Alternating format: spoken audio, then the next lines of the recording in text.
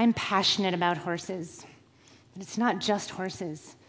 It's this magical intersection of horses and humans and the transformation that occurs for people when they learn to listen to horses and they realize a shift.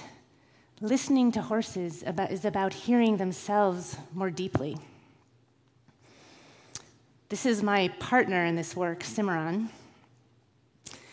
And this partnership between horses and humans is nothing new. When horses were domesticated 6,000 years ago, it began a relationship that changed the world for people.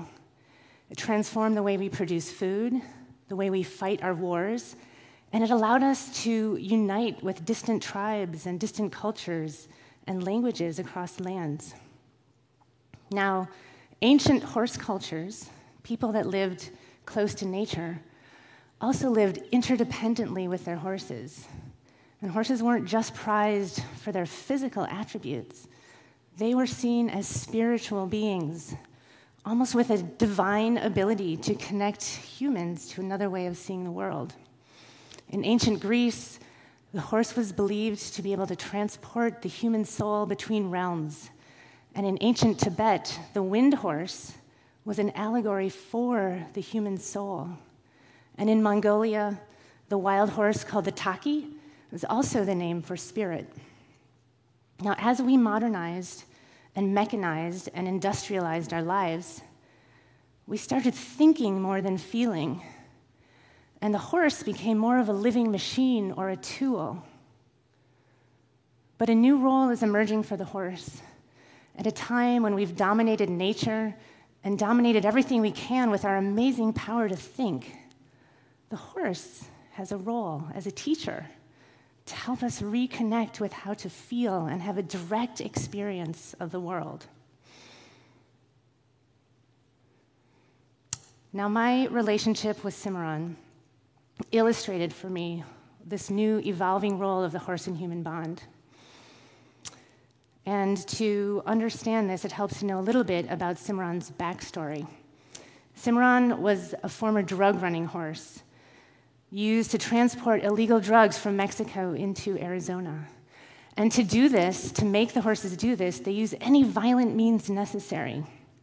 And so Cimarron has deep scars on all his legs from rope burns, where they would have tied his legs together or tied a leg up to his body or possibly tied his head to a leg. He has scar tissue on his nose as well. And they do this to immobilize the horses so they can't run. And when they can't run, they can do whatever they want to these horses, and they become helpless.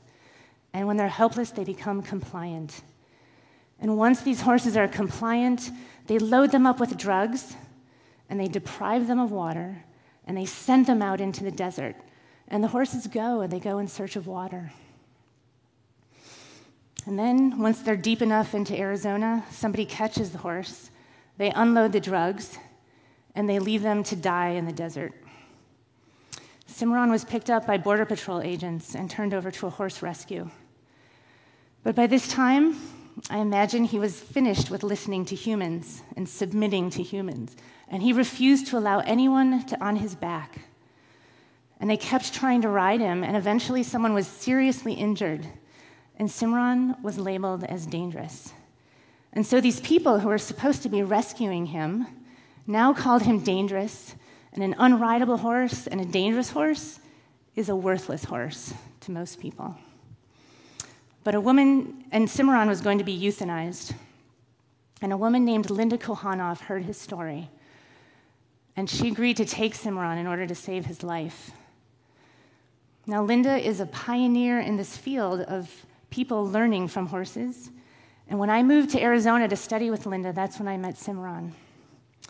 And eventually it became part of my job to work with Cimarron and to train him. I had no idea at the time that this horse would become my horse and that he would change the way I see the world.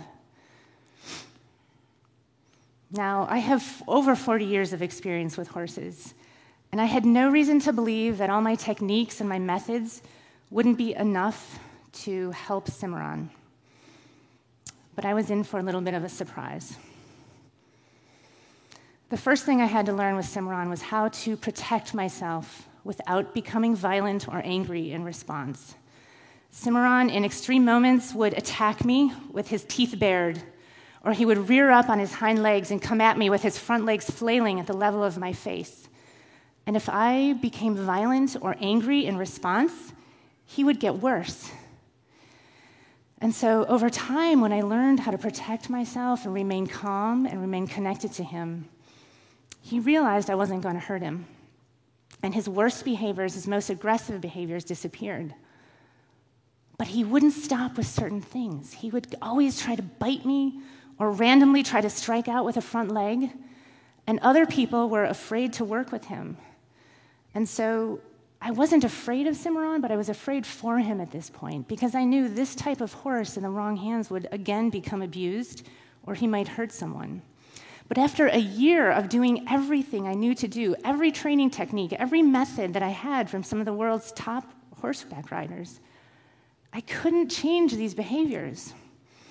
And so I finally figured out to do what I teach people to do, which is stop thinking so much like a human and start feeling like a horse.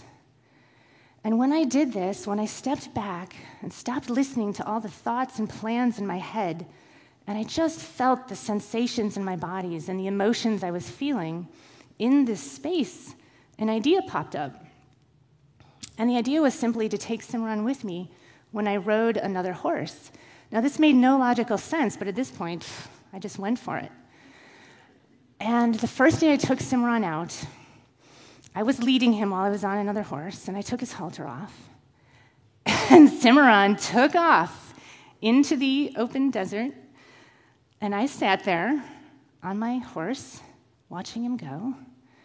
And my brain started buzzing and trying to figure out, well, what am I going to do? How can I stop him? I don't know how to rope a horse. I mean, what's going to happen? But then I noticed my body was really calm.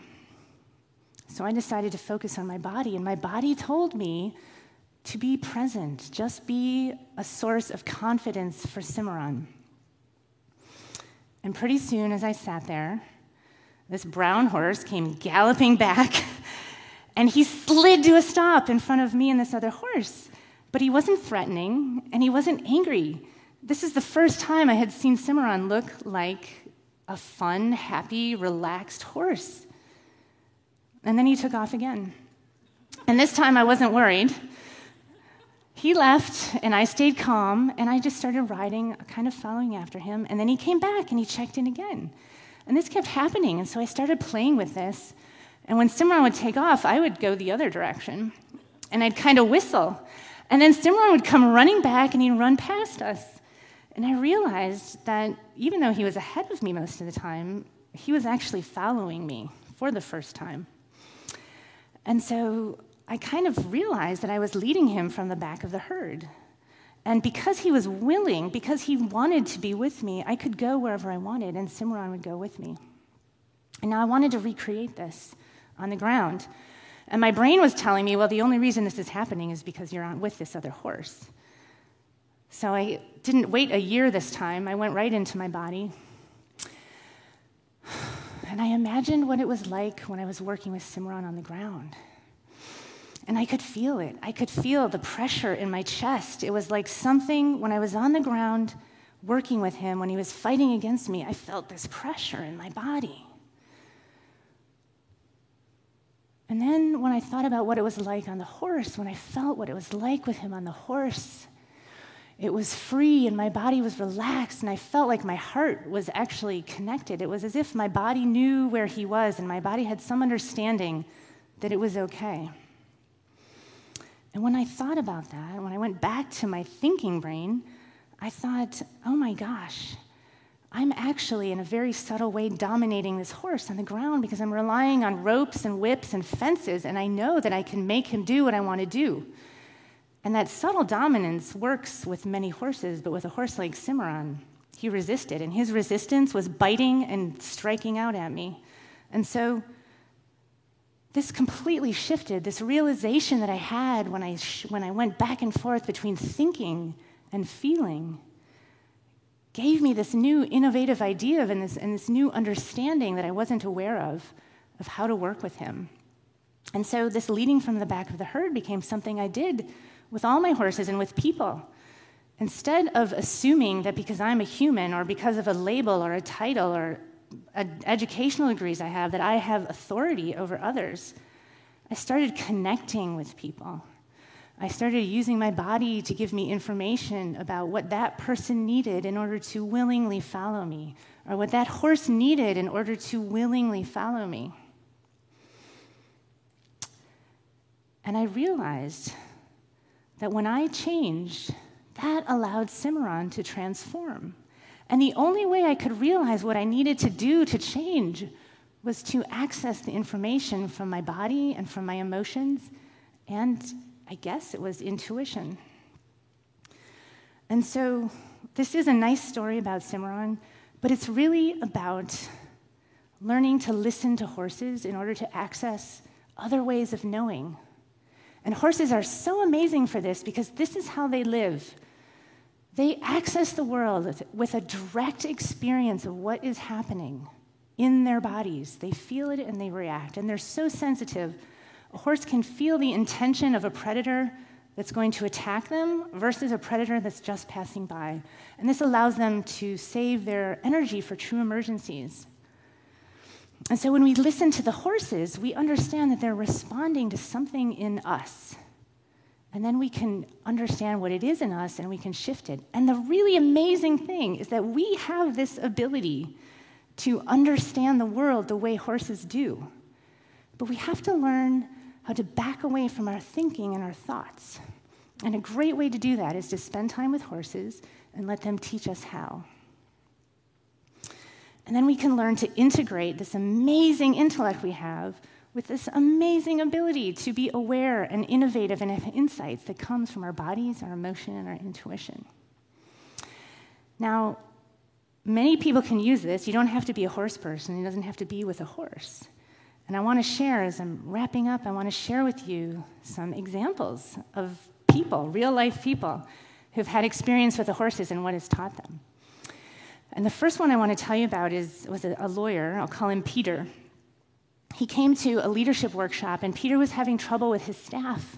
They were kind of rebelling against him by not doing their jobs, and there was a lot of fighting.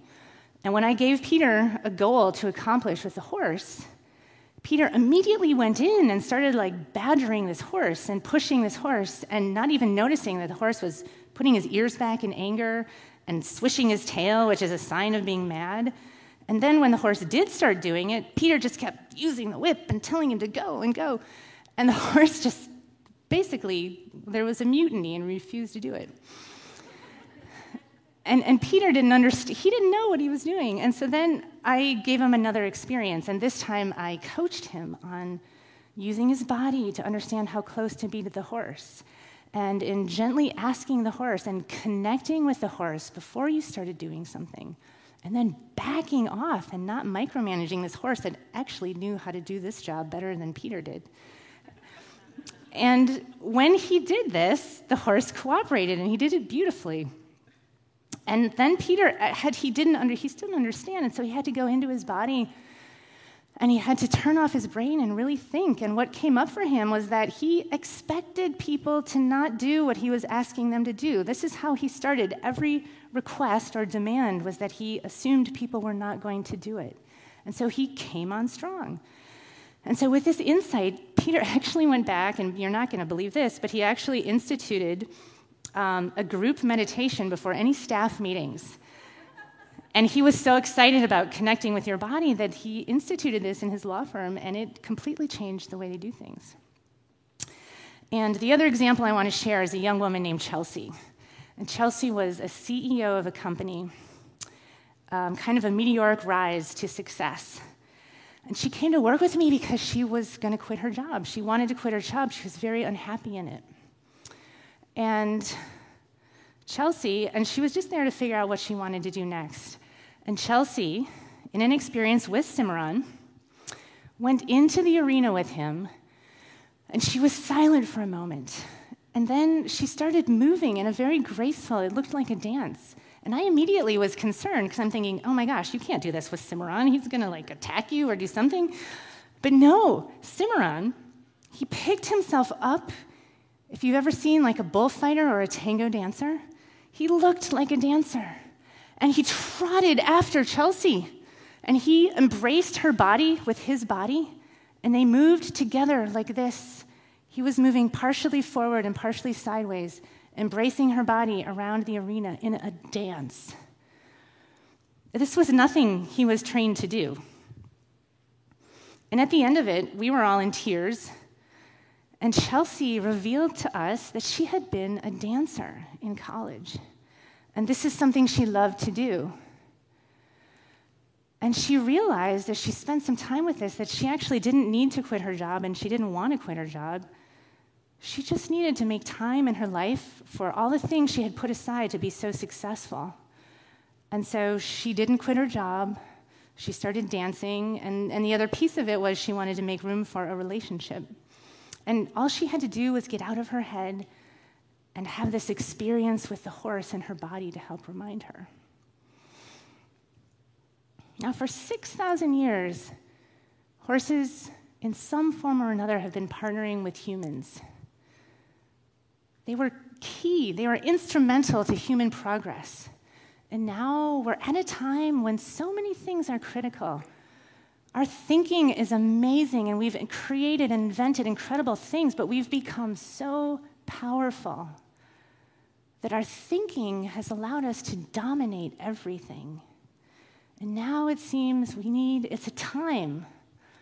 We need to learn to feel and tune into this other amazing ability we have, this ability that is so natural for horses and they can share with us.